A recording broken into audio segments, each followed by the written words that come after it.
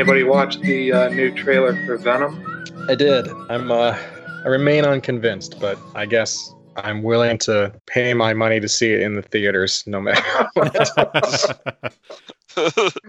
As someone who not convinced, but I'm still part of the problem. Right. Speaking as someone who saw Elektra, Ghost Rider 2, and Fan Four Stick all in the theaters. Wow, I've only got Fan Four Stick out of that deal. Yeah, I dragged Charlie to Ghost Rider 2 once. That's true. Oh, man. Somehow that is not a blind spot of all of these movies. Oh, you're just in the wrong place at the right time. Well, hello, and welcome to another edition of the Gobeski Wallace Report, specifically episode 111, our second installment of the Gobeski Wallace Report. I'm Adam Gobeski. And I'm Charlie Wallace. And we have with us two guests, Paul Wilcox.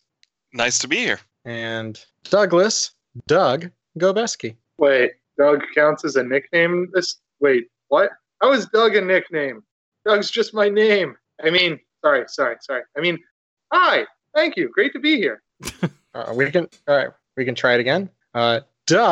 Douglas Gobeski. Great to be here. I don't actually know if we're rebooted or not. That's why I hedged the bets with episode 111, number 2.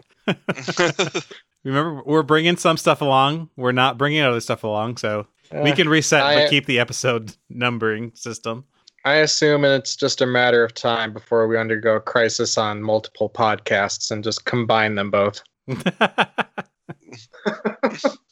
Let's all go to the lobby. Let's all go to the lobby. Let's all go to the lobby. It's like, let's all go to the website so we can see which installment this is, because I forget again. That's what I'm doing as well. Yeah, this is 15. Wait, what? What? 15 episodes in the new canon already? I guess it depends on whether we're importing the old canon or not. I'm kind of confused about this right now. You just have to roll with it. Because you weren't involved in the reboot, just like me. Should have never rebooted. Paul at least got an upgrade. He's a sorcerer now. F you, Paul. I got killed. I'm podcasting from beyond the grave. I believe it may have been Alex who suggested you die. Sounds about right. So rude. But yes, we are importing all of our old Merry Marvel movie March episodes into the new canon. So this is our 15th installment of our March, and this time we watched the 2003 Ang Lee directed movie Hulk. Yes, this is our final 2003 film, bringing us all the way up to late June. Not to be confused with The Incredible Hulk. This one's just Hulk. Not the Hulk? Not the Hulk. Just Hulk. As my trivia patrons discovered a couple weeks ago to their dismay. Oh, no. Oh. Did you were very strict about that? Well, so the question was, which of the following movies starred Eric Bana? Was it Hulk or The Incredible Hulk? Oh, no. So I didn't have a choice. Did anybody just put down Troy? No one put down Troy. Okay. So, which of us had actually seen this? I'll go ahead and say that I've never seen this one before. How is it you've seen all these weird movies on Cinematic Respect, but like mainstream classics? You're like, nope, never seen it. You are A.O. Scott. Get out of here. I'm pretty sure I'd seen this in theaters. I'm going to guess with Doug, although that's not a certainty. I don't know about that. I more think I saw this one on DVD first. Just because it was out during the summer, around my birthday, right? So fairly confident saw it in theaters. And then, got the DVD. I think a used copy of the DVD. And then the HD DVD. Oh, nice. Ooh. Yeah. So did you get HD DVD when it was like a toss-up? Or no, was that I got the HD DVD when Zia Records here in Arizona, in the Phoenix area, was having a blowout on all their HDVDs that all marked for $1 each. The best ones were sometimes they had the HD DVD/DVD combo formats where you got one of each, but those were also $1. And it was like, oh, well, I can just get Hot Fuzz here for $1 instead of paying $8 for just the DVD. Oh, wow. Yeah. Smart. The HD DVD actually has negative value. Yeah. I don't want that pay stupid you. disc taking up space in the case. Contaminates everything it's near. What about you, Paul? Had you seen this movie?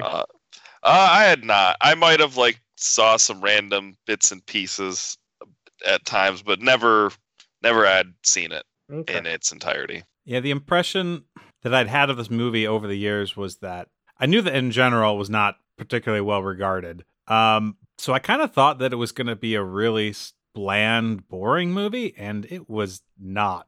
I mean, we'll get into whether I really liked it or not, but I think Ang Lee was going for a lot here. Yeah.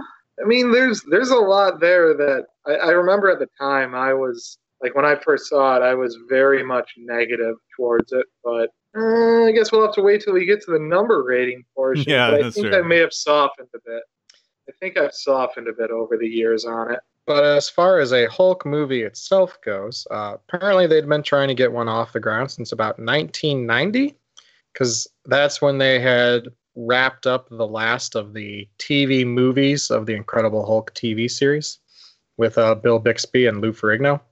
And so then they apparently spent a lot of time trying to get a Hulk movie off the ground, just went through, various scripts and directors and things. And ultimately, we just ended up with this. I don't think there was anything too crazy or exciting about the writing process other than it just took a while. And there may have been some arbitration on various drafts, who wrote what, but, nothing that meaningful as far as I could tell.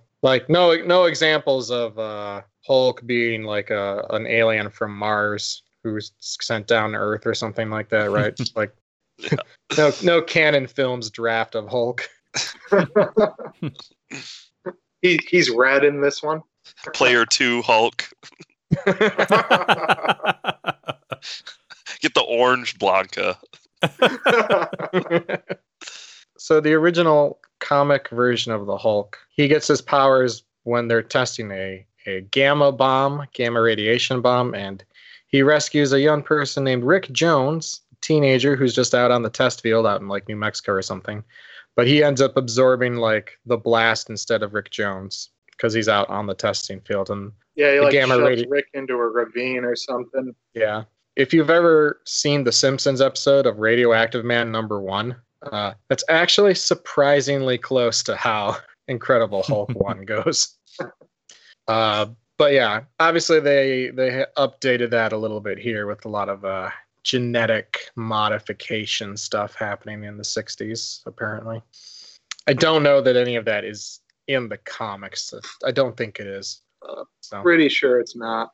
One thing that is in the comics, though, is the idea that Bruce Banner underwent trauma as a child, abuse at the hands of his father in some way.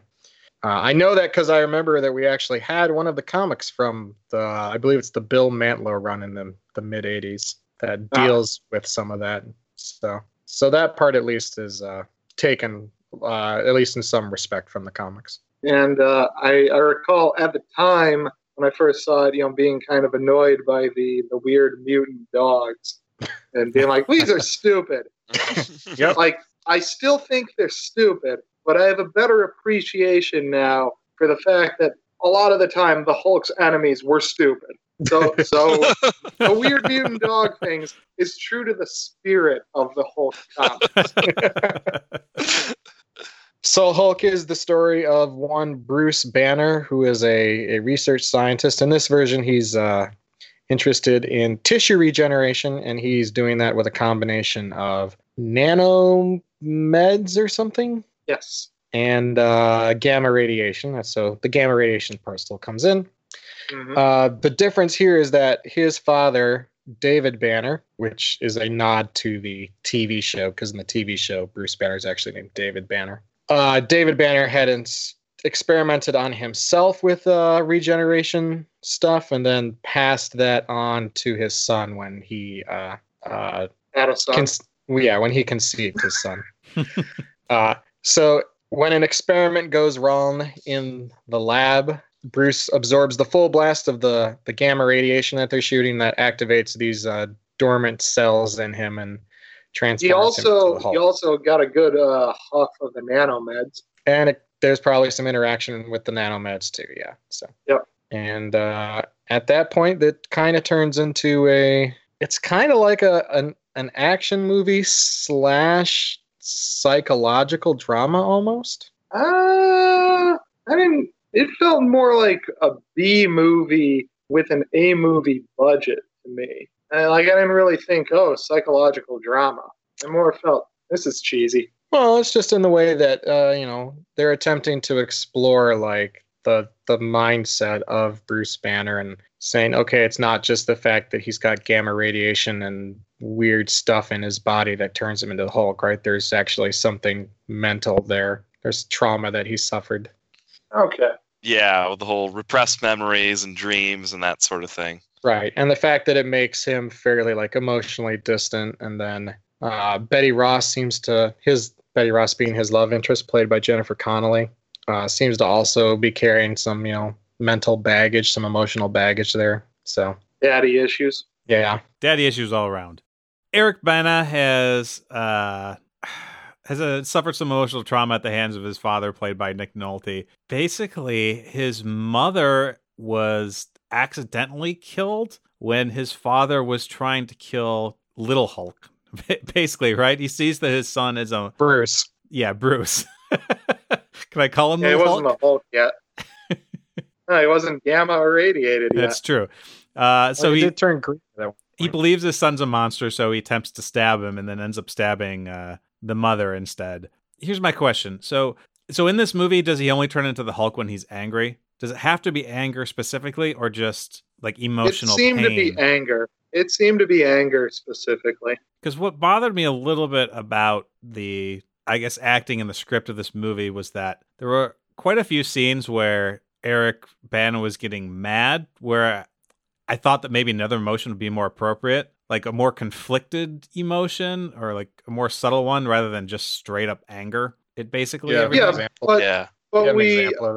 I thought we did a good job of establishing that he has difficulty processing his emotions, though. Oh, so do you think it's more like anger because he doesn't know how to process his emotions specifically? Yeah, you kind of expect him to be doing it inappropriately a little bit. Do you have an example of what you're talking about? Doesn't he turn into the Hulk at one point because he's remembering a fight between the mother and the father, but he doesn't know that the mother was killed yet, right? Well, but I think that's... I mean, do you think that... Yeah, I would think that more like...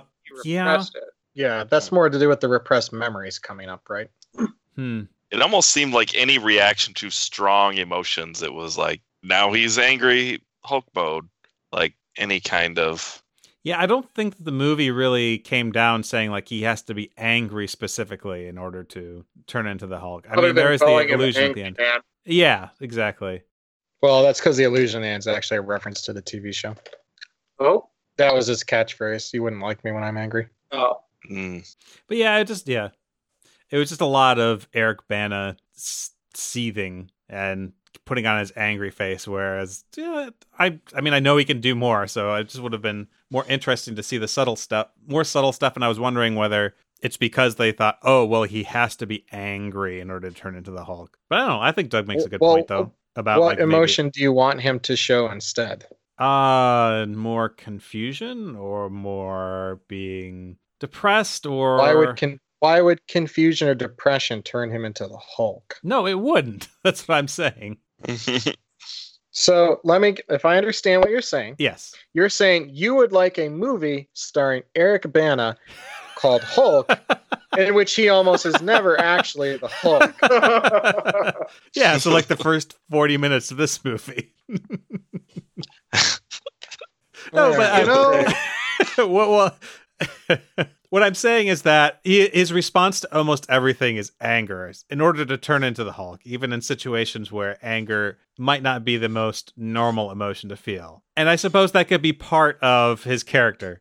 I'm just going to throw this out here. Picture in your head, if you will, the Eric Bana Hulk with the caption below it saying simply, big mood.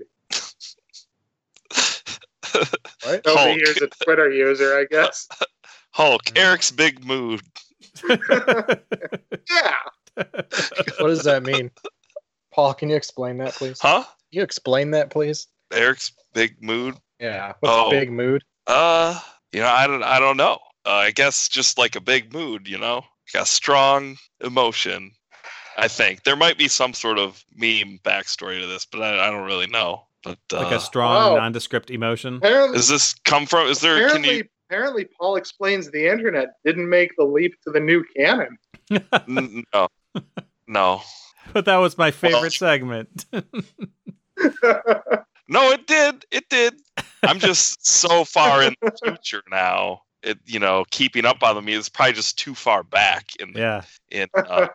That's some deep meme lore, I feel like I was seeing lots of big mood memes like 6 months ago, which I mean, that's like, I don't even remember that. Do you guys remember that? I don't know.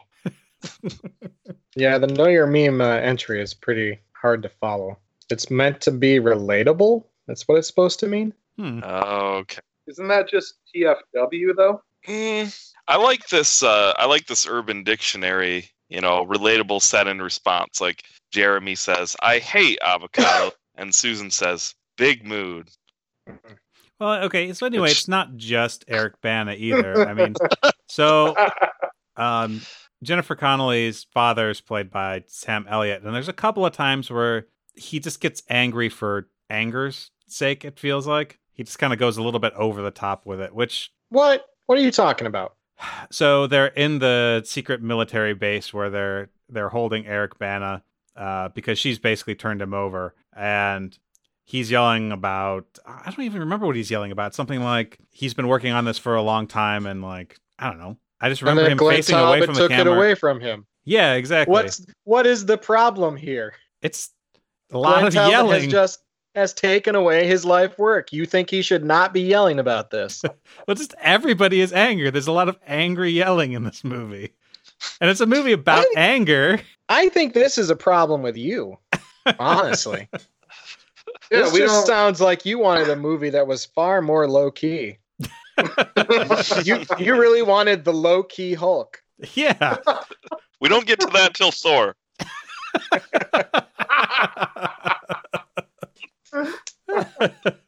Like, I'm not sure what it says that when your criticism is people shouldn't get angry. I don't think people should be angry at times that they're angry, right? All that means is that you personally wouldn't necessarily get angry at that point, right? But that's not a comment on their characters, right? That's a comment on you. So as far as the range of emotions that was shown from all of the characters across the entire movie, the one I can think of is anger for the most part, except for Jennifer Connelly, I suppose, is sort of fairly even-keeled and I guess shows love. Did anyone have a good cry in this movie? I don't. Was there?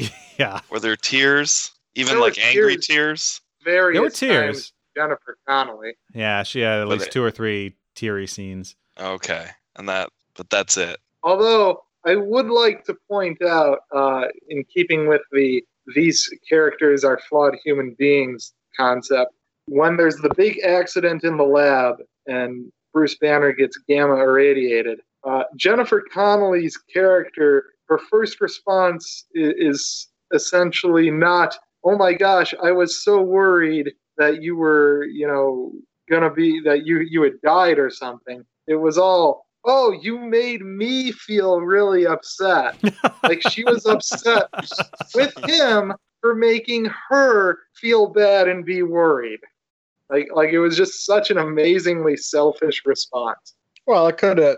The impression I kind of got that I think they were going for, I don't know if they were really successful, was that sort of that initial like reaction you get in like movies and TV of like, "Oh my gosh, you're okay," and then they like hit them right, like, "How could you do that to me?" Like that was kind of what I felt they were going for here. Or it almost, I thought it was more like like, hey, how can you be so nonchalant about this? Like, he's like, yeah, I'm good. I'm fine.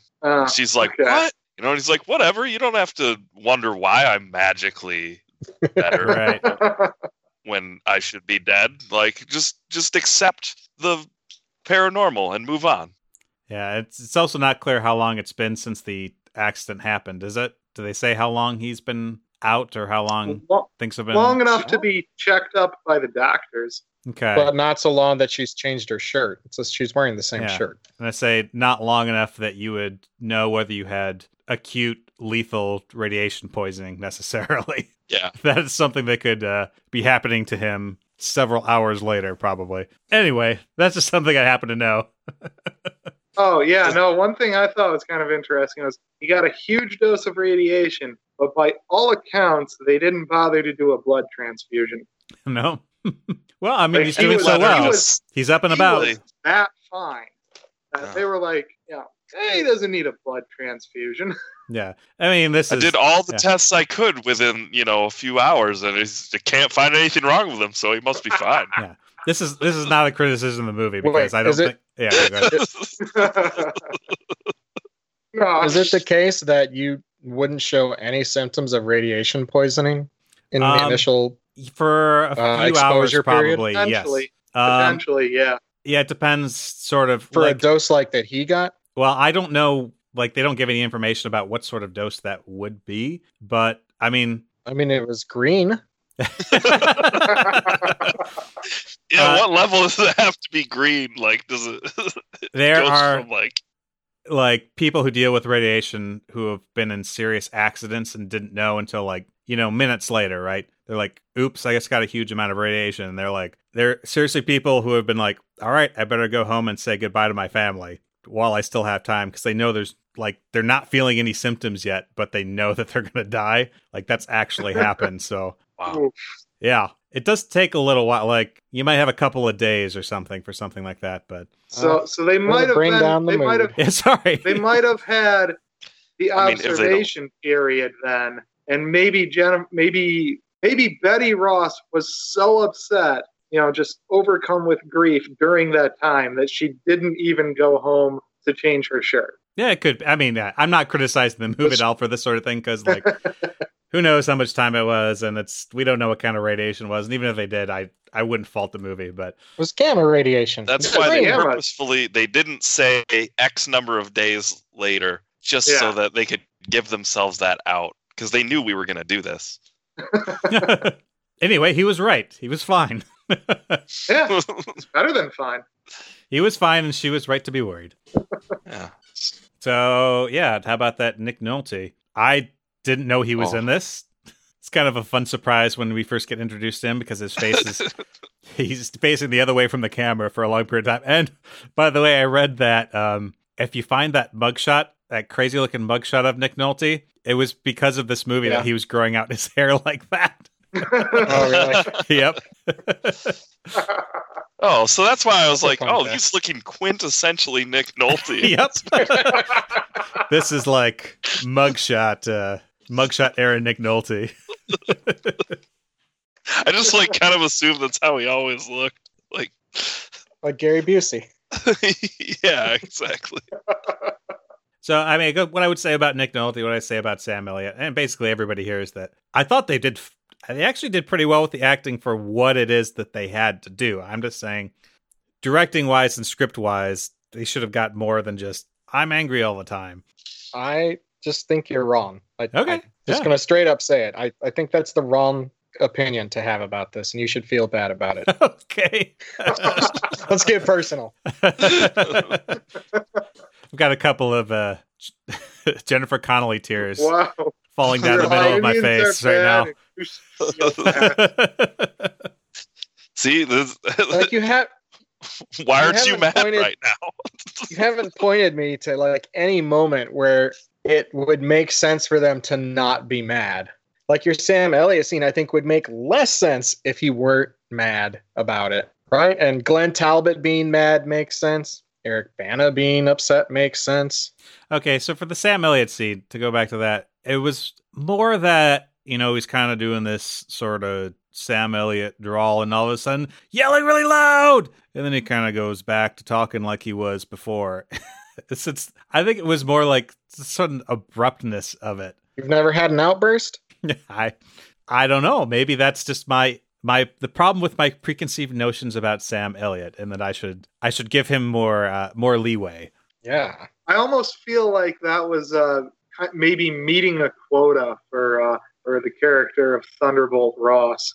At least from the comics I read, he seemed like kind of like there's two things that really stand out. One is he's kind of a blowhard, and two, he's very concerned about his daughter dating that giant crazy monster / weak nerd guy. Yeah, so that's one thing that you all can definitely give insight into. I don't know anything about any of these characters in relation to the comic. Do you felt like all of that came through pretty well? Yeah.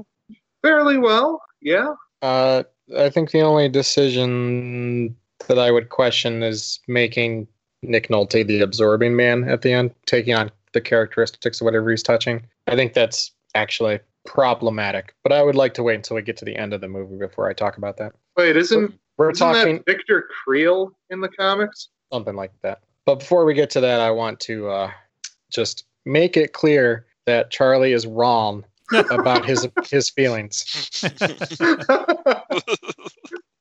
The objection has been entered into the record. It's now new canon. It's right up there with Eric 8. Bana and everyone in this movie only has one setting, anger. Charlie's opinions only have one setting, wrong. I agree with that. It wasn't meant to be that kind of a statement. It's meant to be a joke. Okay. I'm a very level-headed person with no emotional trauma, and I wouldn't behave like that. This movie makes no sense. I did like the backstory between Jennifer Connelly and Sam Elliott, though. Like, when we actually see what happened there, that kind of made sense to me. So we get the scene where she's sitting with him, eating some ice cream, and then the explosion happens. So this is back in the flashback in the past. And he literally just gets up and leaves her there. I think he yells to the owner of the store, like, yeah, take care of my kid for me. So he's literally abandoned her for, like, to deal with all this stuff for the past 30 years. Well, the base is about to explode, right? Priorities. Yeah. No, I get, like, I might do the same thing, but I mean, I think that's pretty, like, that's what it was there to show, is like, all right, that has become his priority ever since then. Mm-hmm. All right. So, as Nick Nolte as the abusive father, was he abusive? Was that related to the research he was doing, or was he just an awful person the whole time? I kind of felt like, oh, maybe he has anger issues because he's been injecting himself with this stuff, but are we, like, I don't know. How did you guys come down on that? Was that clearer to you than it was to me? I don't know if it was clear. I guess I just sort of assumed that, you know, once an asshole, always an asshole. Yeah. Yeah, it seemed to me like it was part of his, you know, just part of his character, I guess. Right. I didn't get the impression that in him injecting himself with the stuff changed him in any way, like in terms of personality. Yeah. I mean, come on. His response to, no, you're not allowed to do any more experimentation, was to experiment on himself. We know that always works out. A little unhinged. Yes. Only a little, though. Hey, that's actually the second time we've seen that plot point, isn't it? That yeah, happened I was with just thinking of Doc Ock. Wait, what? What? Oh, never mind. Not Doc Ock. Look, we're not there yet. Green Goblin. No, I switched him with Green Goblin. Yeah. Although, granted, I mean, yes, you're not wrong about Doc Ock. we will see that. It's common to the Spider-Man villains in general. I mean, the lesson here is that you shouldn't impede science. Yeah, it's really that's the takeaway. What? Scientists are good people until you until you take away their funding. Saw Spider-Man 2. I don't think you guys remember Spider-Man 2 properly. All right, so then let me ask you a question that will perhaps be less divisive, although maybe not. But so it's 2003, and we're starting to get to the point where we have fully realized CG characters with Jar Jar Binks and things like that. So here we have a movie that relies, I think, pretty heavily on the CG effects of Eric Bana as the Hulk. So how well do you think they did on that? He looks like a cartoon. You can either talk in absolute terms or for the time terms, or I think this is pure speculation, but I'm guessing that they probably said to themselves at the time, well, we can't make him look genuinely photorealistic, so let's make him look as good as we can and a little bit cartoonish. He really feels like he stepped out of he feels like he's the weird love child of an anime and Reboot. Well, I think it was called Reboot, right? Yeah. That was the CGI cartoon in the 90s. And recently rebooted on Netflix. Oh, There's a new series of Reboot on Netflix right now. but it's not like CGI, is it? Isn't it like? I don't remember, honestly. I think it's like it's like a live action show with. That sounds unholy. I think it's been to all the people who have been basically being teased for the last couple decades about a reboot. Yeah, that would be like rebooting Beast Wars, but with actual animals. I'm not saying that wouldn't be a good show in its own right. Me neither.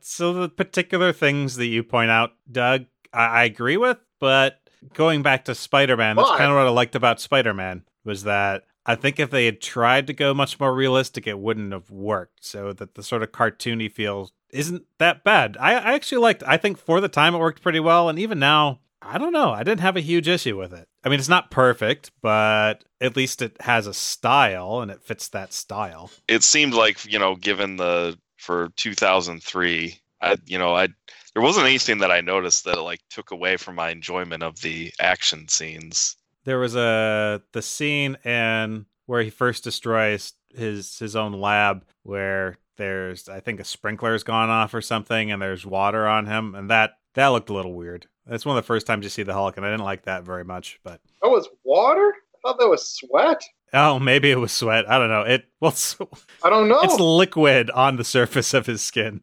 Well, are you complaining that you can't tell the difference between whether it's sweat or water? That's a CGI's fault? I don't think I'm complaining about it. I'm just kind of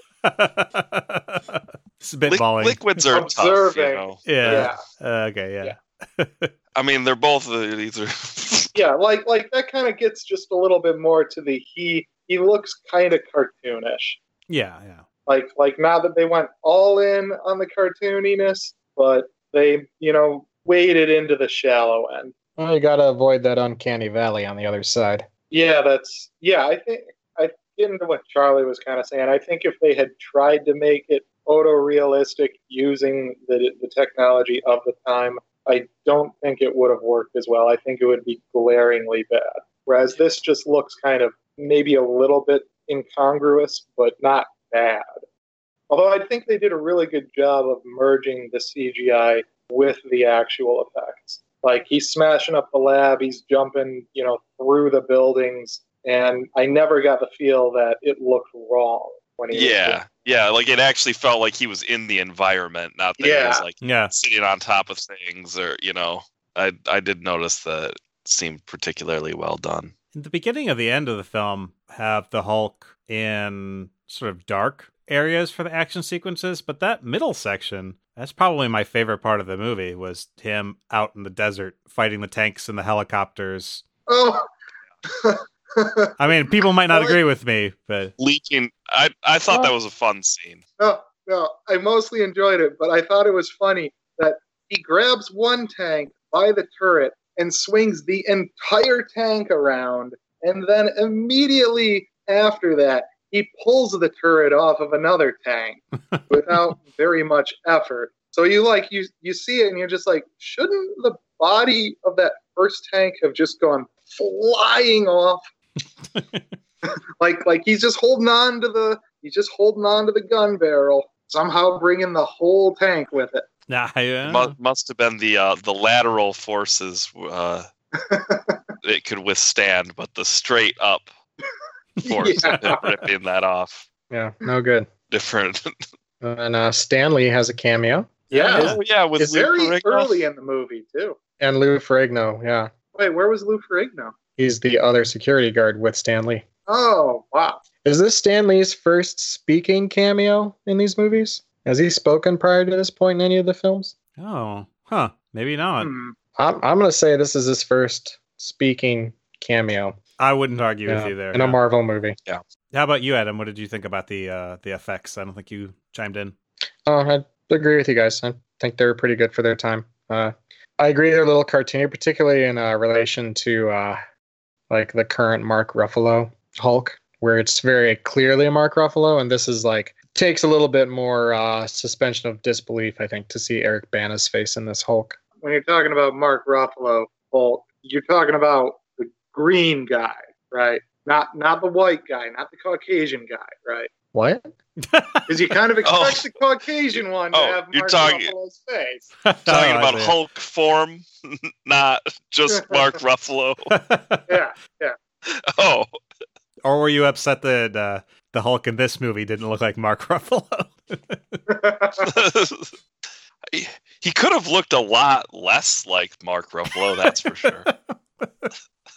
On the scale of like similarity to Mark Ruffalo, it's pretty close, really. I don't know what's happening. Yeah, that'll happen.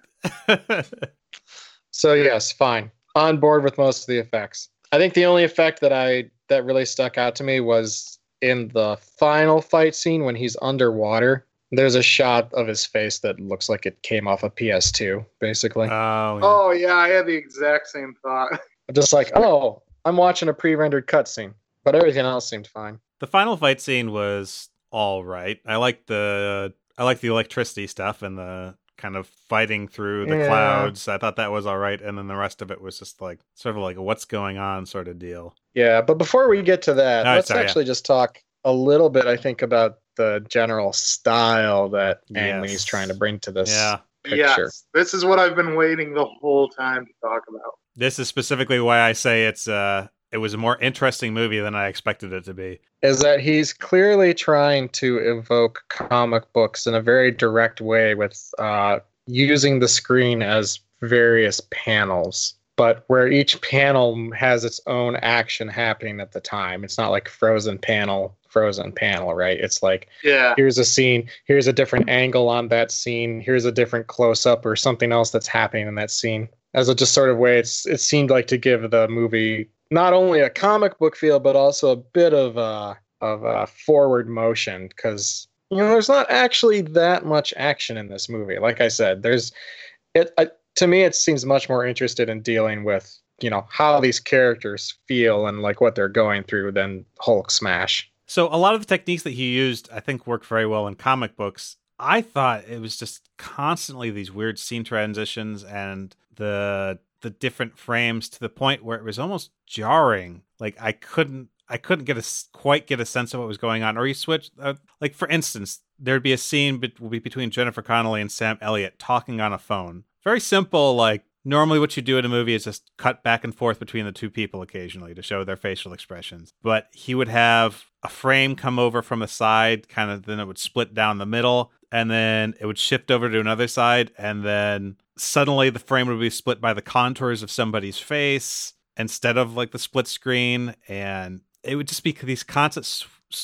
switching between the different techniques where I felt like jerked back and forth. Maybe a more straightforward style would have worked better for those sorts of conversations. I understand what he's trying to do, but it's just all of the time, like every single scene transition, and sometimes like in between in the exact same scene. So you're saying that people shouldn't experiment with films? No, I think that's fine. But, when you experiment, you change one variable at a time, right? Like, let's throw everything at you in one scene. Not necessarily true. All right. Charlie. Okay, you're right. Bring this up. You're right. I'm going to bring this up down the road. I'm going to bring this up down the road when you start bitching about how the Marvel movies are all the same. Yeah, I would like to be on the record for not agreeing with Charlie on this sentiment.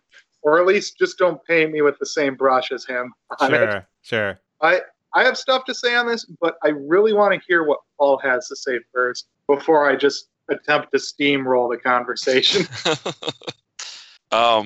Well, I can see where you're coming from, Charlie, in that I found some of the transitions or like the different styles of transitions a little jarring sometimes. I thought it's a cool idea, but I guess there were times I wanted to be a little more consistent, like, stick with just the comic book frame style, rather than have these different styles of transitions. And then, I thought kind of the panel scenes where there's like either multiple angles was pretty cool, but also like a little disorienting. And then I'm like, okay, what is this looking at from what angle? But I think it was at least somewhat successful in evoking the feeling of reading through a comic book. You might, one page in a comic you might be looking at something that could be potentially happening at the same time as the previous frame. So it kind of captures that potential simultaneity, which I thought was pretty cool, but not always easy to follow. As a movie, that's hard to absorb, though. Like a comic book, you can spend some time on the page and like peruse it. Yeah. So I didn't hate all of it. Like, there were times where I thought it worked really well. Like the multi-panel thing when they were showing all of the different, like the tanks and the helicopters and like all the different types of weapons that they were eventually going to use against the Hulk. I thought that was actually pretty effective, where you can show all of those things at one time in a very interesting way and potentially get through that scene a lot quicker. What I didn't like was that scene was still like 2 minutes long. It's like you're showing all of these things at the same time, which means you should be able to get through it in like 15 seconds. But that was a pretty long, like roving through the desert with all these military weapons scenes. I guess that depends on how much time you want people to spend absorbing each panel, right? Yeah. Oh, yeah. I gotta say, like, again, first viewing, I hated what Mr. Lee was doing here.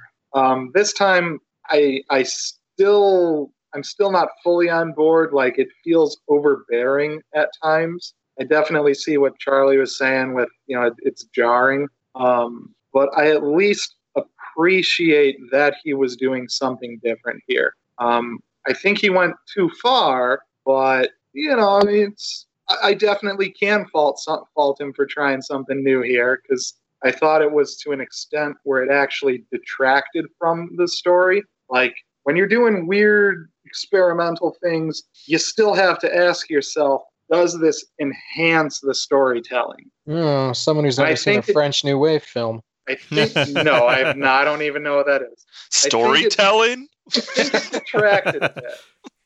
And there's a couple things I just wanted to hit on that were, I guess, maybe odd or could have been better. I actually went and looked it up. The TV show 24 started in 2001. So really, this was not something that Ang Lee was pioneering here. I'd say the main difference between this and the kind of split screen stuff we would see in 24 is that a lot of the times in Hulk, you would have, one of those split screen things moving, like panning across the screen. And I don't feel like that's what you want. I feel like that's kind of the opposite of what you want. You don't want the little split screen thing to be a still scene moving across the theater screen. You want it to be staying in its corner, but something like a whip cut to like a plane up in the sky or a helicopter. You want in that image that kinetic feel. Well, maybe the movement was trying to enforce like an order to some extent. Like, you look at this one first, then this one. Oh, maybe. Whereas if it's static, I mean, there's a general or, top left to bottom right, but that's not just kind of how you would watch a movie, Yeah. You'd kind of just pick up, look in the middle and then look all around. Well, I guess that's kind of what I'm saying is you want it to be, you want your eyes to be attracted to the motion, but I feel like that motion should be what's going on within the frame, not the motion of the frame itself. Mm-hmm. Like that, to me, was kind of what made it more distracting than it needed to be. Like there's too many points of motion, almost like you should only change one variable when you're experimenting. I will cut you. Yeah. I mean, yeah, I think it's really well put, Doug. I mean, I 100% agree with what you're saying. Like, I actually do appreciate that he was trying to do something different. And I don't mean to like ultra criticize that. I'm just saying he probably went a little bit overboard with it and could have been more sparing of his use of it. So, I mean, it's a good point. There were times I almost wanted more of that. Really? I know it sounds kind of weird, but I don't know exactly how this would manifest, but it seems like you could go a little more all in on it, because it's almost like the difficulty of taking in the multi-panel scenes is like transitioning your mind from I'm just watching a normal action movie with normal types of cutting from this shot to this shot, watching like I would watch any other movie, and then it's like, okay, a whole new paradigm. How do I take this in? Oh, okay, and then back to normal. Whereas I feel like if you were kind of more absorbed in the more frequent panels, you would, you could do a little more with it, or maybe it could come across a little more, a little less confusing or jarring. Oh, okay, so kind of like make it de rigueur, make it clear that, yes, this is the language visually that we're going to communicate the movie to you. Yeah, because like, does it really happen very early in the movie, or does it? I don't. There were some interesting choices at the beginning. Like, I think the first time I noticed it was when Bruce's mother says that she's going to have a baby, and then there's sort of that weird like circle wipe where it shows her in labor, like out of the middle of the screen, where I kind of knew, okay, something weird is going to be happening the rest of this movie. But yeah, I don't think it did a good job teaching us kind of how to watch the movie at the beginning, where I think you're right. If they'd started off with the slower scenes and give us a way to like get used to seeing that, and then when things get more exciting, you can actually follow it. Yeah. Maybe you could try that and it wouldn't end up working, but who knows? Maybe there's a story we don't know about. It could be, yeah. Maybe there's a director's cut that needs to be made and watched. All panels. The director's cut.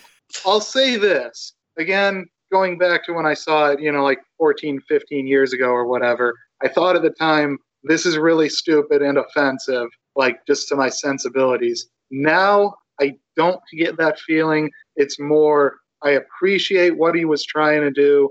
I think the execution it's kind of like he, really cool somersault, didn't quite stick the landing. Like it's not, it doesn't quite work fully, but I don't fault him for trying. I think it works fine. You all are dumb. I think that might be a reason. I feel like this movie was pretty like panned at the time. Yeah. Right? Yeah. But I think it's like really people have gotten a lot more like given a lot more slack in subsequent years. Okay. I think I agree to a large extent that its reach exceeds its grasp. There are some scenes where it's a little disconcerting, but in general, I admire the attempt to do something different and to kind of evoke that comic book feel. And in general, I didn't have trouble following, the individual scenes that were happening in the panels and stuff. So I think it's great. I'm just going to throw this out there. You don't know how far you can go until you pass that point. Yeah. No. I feel like that's consistent with what we were saying. Yeah. Just like you said, Paul. All panels, all the time. Just like they do in Infinity War. What? No, it's not. I always wondered how they were going to cram that many characters into one film.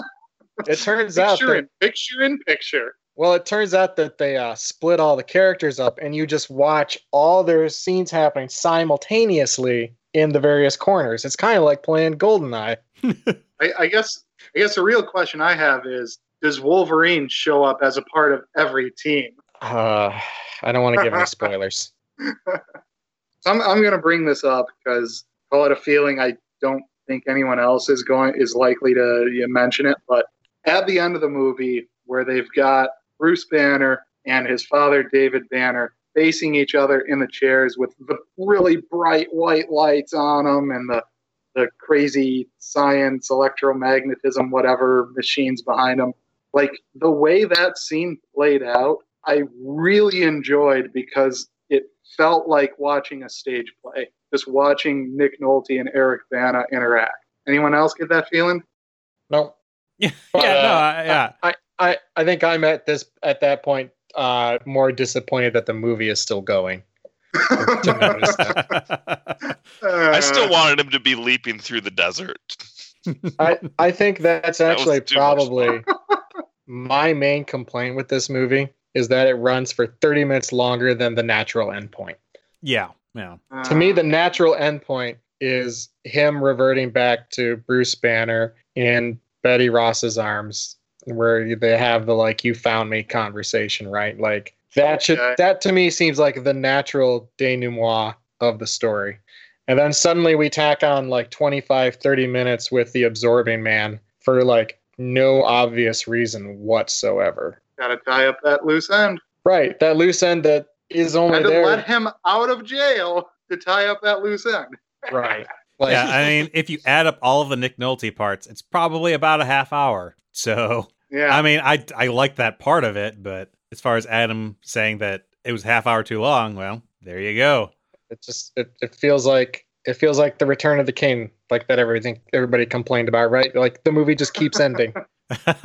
Well, this one at least didn't fade to black like 3 times. Like, I was a fan of that.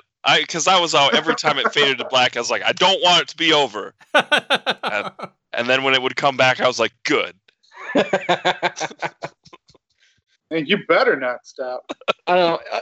They still haven't shown him get on the boats yet, or whatever.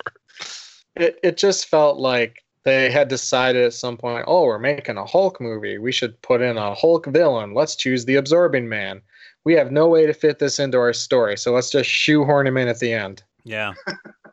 Right? It's not like there's anything inherent about the character of Bruce Banner's father. Like, that's not Absorbing Man in the comics, right? The Absorbing Man's a completely different character. So it's not like they're like, oh, we had Bruce's dad. We have to have Absorbing Man, because that's not a thing. See, not knowing that, I just assumed that they did that because they were the same. Yeah, but they're not. By watching the movie, you would naturally think that, but it makes a lot less sense. It kind of makes sense in that they explicitly they have the Hulk be like, here's all my pain, you can't take it. And he's like, I can't take it, I'm going to turn into a giant blob. Right? But beyond that, I was wrong. It's Carl Creel, not Victor. Carl Creel is the Absorbing Man. Carl Crusher Creel. Yep. But I mean, there could be any number of ways that that Bruce Banner could deal with his past with his father without literally having his father be a character in the present. I mean, any other number of ways he could remember what had happened to him in the past and get angry about it. Or they could have had, Nick Nolte be in the movie as his dad, right? But just not have the Absorbing Man part of it. Just have him be a jerk. Yeah. Have him sick the mutant dogs on Betty Ross, and that can be like the main thing. Yeah. I was kind of annoyed at the beginning of the film about, okay, why is Bruce Banner doing the exact same work as his father? I hope they explain it. And then they pretend like they're going to explain it, and they actually bring it up, and I'm like, oh, great. And then they don't explain it. Like, they go so far as to say, like, oh, here's an actual issue you might have had with all the coincidences going on so far, and we'll just say, no, I guess it's fate or whatever. I didn't like that. All the coincidences? That's the only coincidence. I guess it's fate, or he's damned, or whatever. And I'm like, oh, it's just synchronicity. The exact same research. I mean, if They're it's not like doing the exact same research. Yeah, I guess it's the combination of their researches created the Hulk. It's very similar research that very small numbers of people in the country are going to be doing. What? There's only like 3 types of research that you can do. It's genetic manipulation. It's radiation. Radiation is studying mutations and Homo superior. What else is there? Really was inevitable. Look, just saying, it was enough of a coincidence that General Ross, felt the need to verbalize that it's the same dang research. Yeah. I think if they hadn't have brought it up, I would have it'd be a lot easier to let it slide. But yeah, You know, just like be like, oh, movie, plot, whatever, who cares? Like, that's not what I'm concerned about. But the fact that they mentioned it in dialogue, it's like, okay, well, I guess that is kind of weird. You might you might make the case that that's some of Bruce's like repressed memories subconsciously coming to the surface, that he remembers that his dad was doing those sorts of things. Oh, all right. That's a conclusion you have to come up with on your own. Like, they don't kind of hint at it. Yeah, at least not in an obvious way that I could pick up on.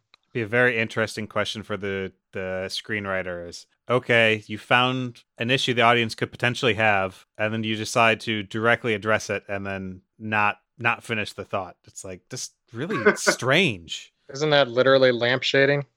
I guess, yeah. There's literally a term for this. Wait, that's what lampshading is? Yeah, you hang a lampshade on it. You bring up the issue and then move on to go, we know it.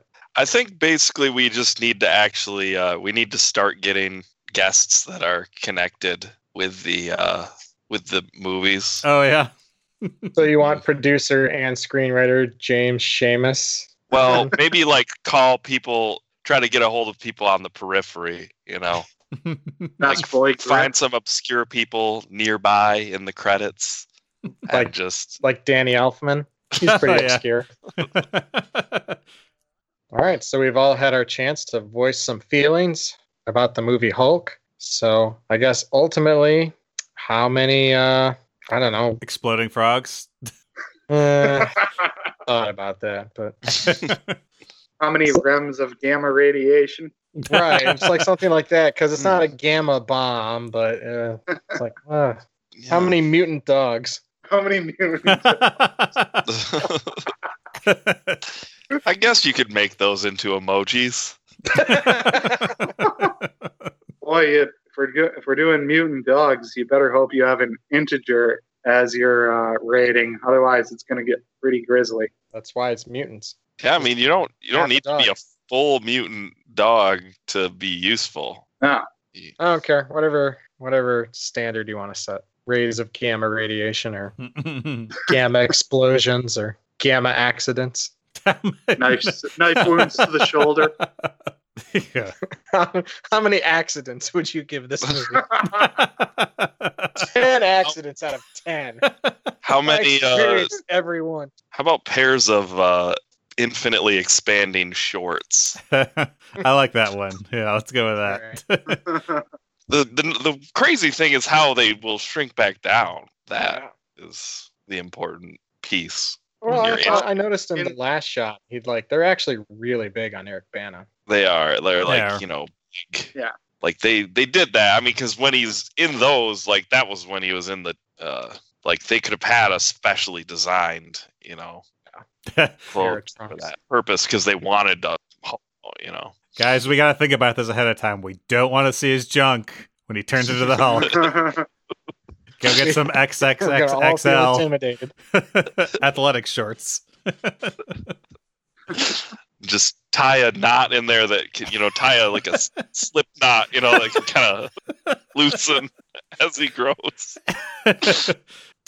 So, as far as the movie actually goes, I enjoy it. It's by no means is it a perfect movie, despite some of the comments I've made.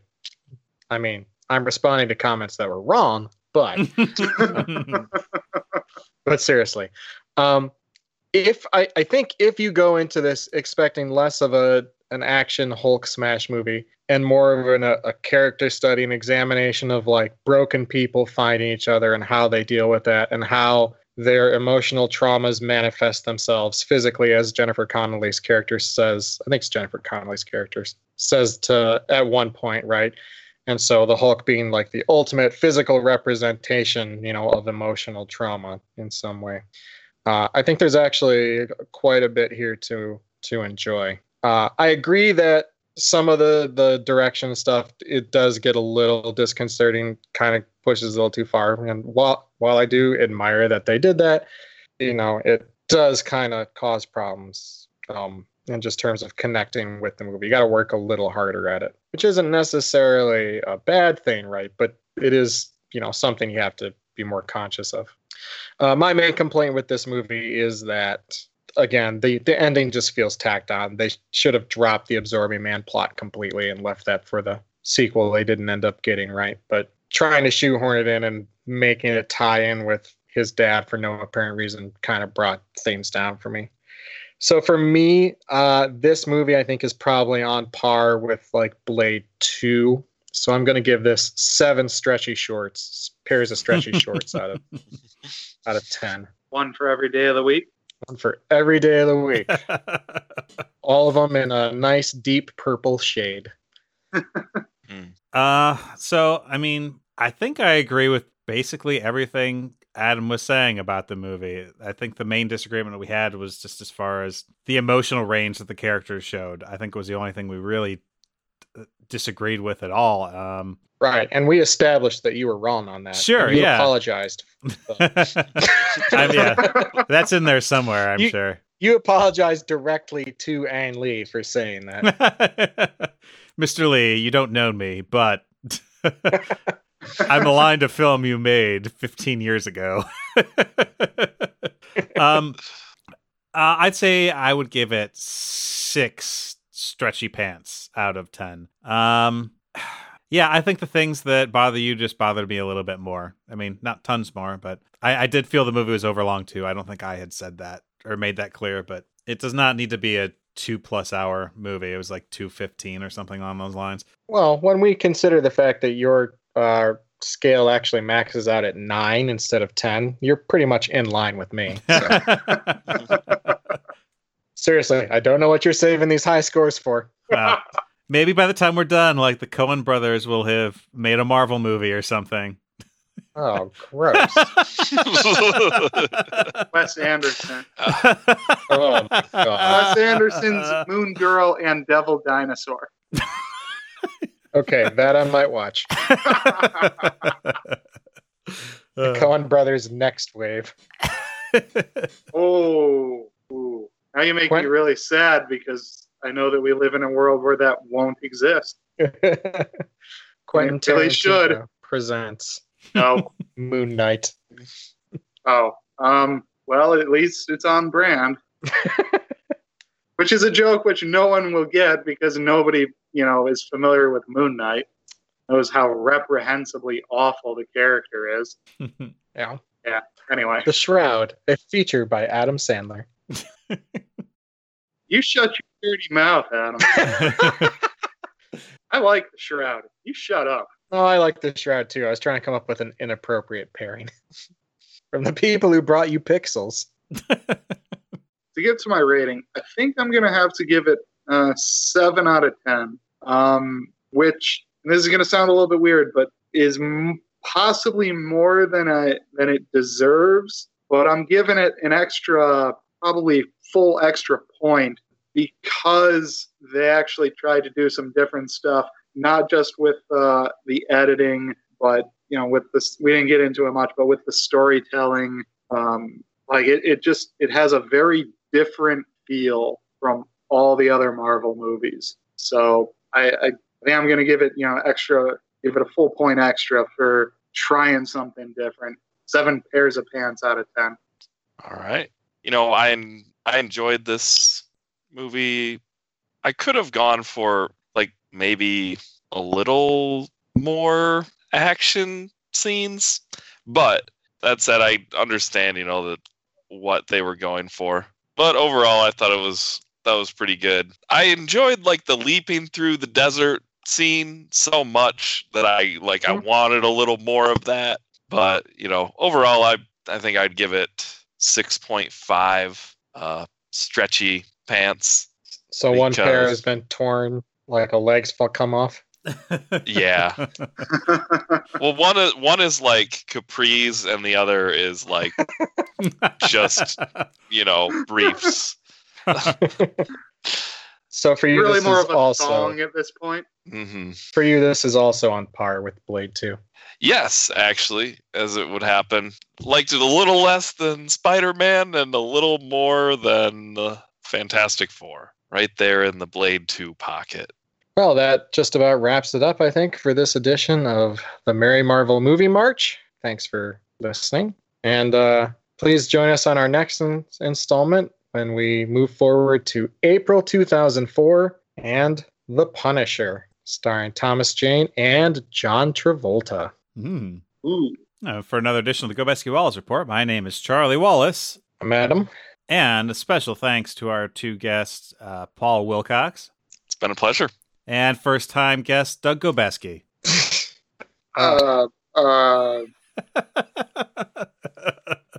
This reboot's too complicated. I mean, on the one hand, thanks for having me, but on the other hand, I'm not sure you're going to remember me thanking you. We might just have to reboot this reboot. Are we going to deboot? Oh, the DC approach. A deboot. Ooh. Deboot. Episode 140, deboot. Hey everyone, thanks for listening to our show. Make sure to check out our website at GobeskiWallaceReport.com. Hey everybody, check us out on Facebook and Twitter. Just follow us at GW Report and like our page on Facebook, The Gobeski Wallace Report. And hey everybody, tune in to next episode where there's sure to be tons more hilarity that we know you'll enjoy. Hey everybody.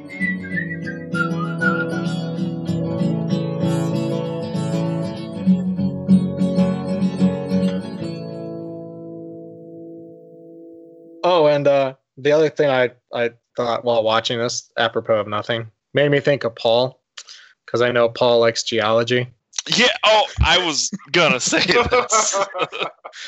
The moment where they're like, oh, these ancient rock formations, let's completely destroy them. They're destroyed like lot. Really well known. Yeah, when he says parking, like it was already bad before that, but when he makes the parking lot comment, I was like, oh my god. I mean, you couldn't get a sense from the scene like, they know what they're doing here. They're just like, nope, let's destroy like these landforms in like Bryce Canyon or whatever, for the viewer. Cultural vandalism. Yeah, that was kind of tough to watch, but also kind of fun because it's like, well, at least we can watch this get destroyed. No, it's not actually getting destroyed. Oh, they actually did end up accidentally destroying it. No, I'm kidding.